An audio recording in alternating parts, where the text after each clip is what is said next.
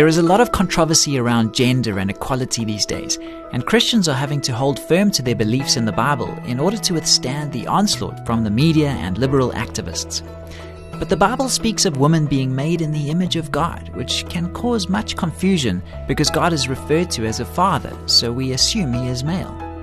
On the next Family Matters, we'll offer insight into this interesting and often misunderstood concept. Stay tuned.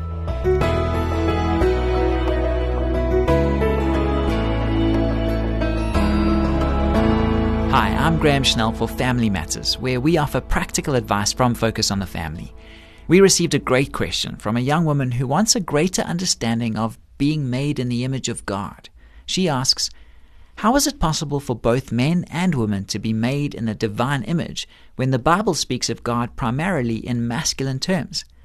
I'm wondering if all the talk I've been hearing about the biblical basis for equality between the sexes is just an attempt on the part of liberal theologians to feminize God.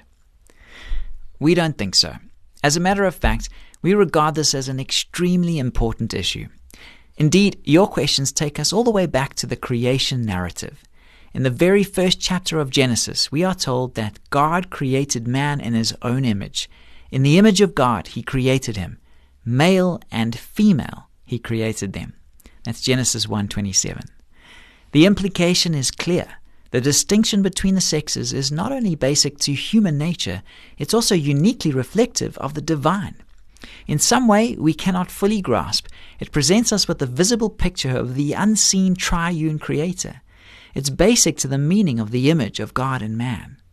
It's crucial to add here that, according to the language of Scripture, it takes both man and woman, or to put it another way, mankind as a whole, to reflect God's image in a complete way. In other words, it wouldn't quite be right to assert that you or I, or Billy Graham or Mother Teresa, as individuals, are adequate to the task of giving the world a balanced, well-rounded, full-orbed picture of his nature and glory. Instead, each one of us is a piece in a huge mosaic, and the mosaic as a whole includes both masculine and feminine features. Once we grasp this concept, we can begin to understand, among other things, why marriage is such an important biblical image of the believer's relationship with God. This is true not only in the New Testament, where Paul says plainly that the mystery of marriage provides us with a picture of Christ's union with the church in Ephesians 5:32. And where John compares the New Jerusalem to a bride adorned for her husband in Revelations 21 verse 2. But also throughout the Old Testament, where the language employed to describe God's passionate love for his people is often not merely marital, but even explicitly sexual in nature. You can read some examples in Ezekiel chapter 16, Hosea chapters 1 and 3, and of course Song of Solomon in its entirety.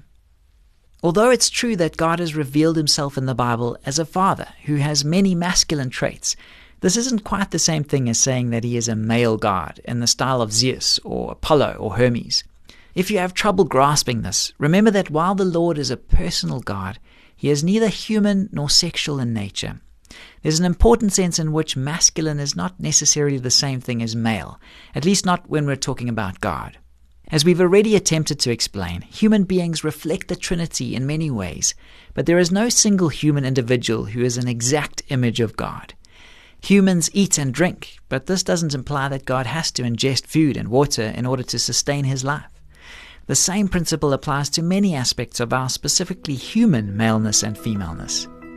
Men and women may be different in many important ways, but they are both created in the image of God. I hope that we've been able to help answer your question satisfactorily. This program was produced by Focus on the Family. I'm Graham Schnell, inviting you to join us again for the next edition of Family Matters.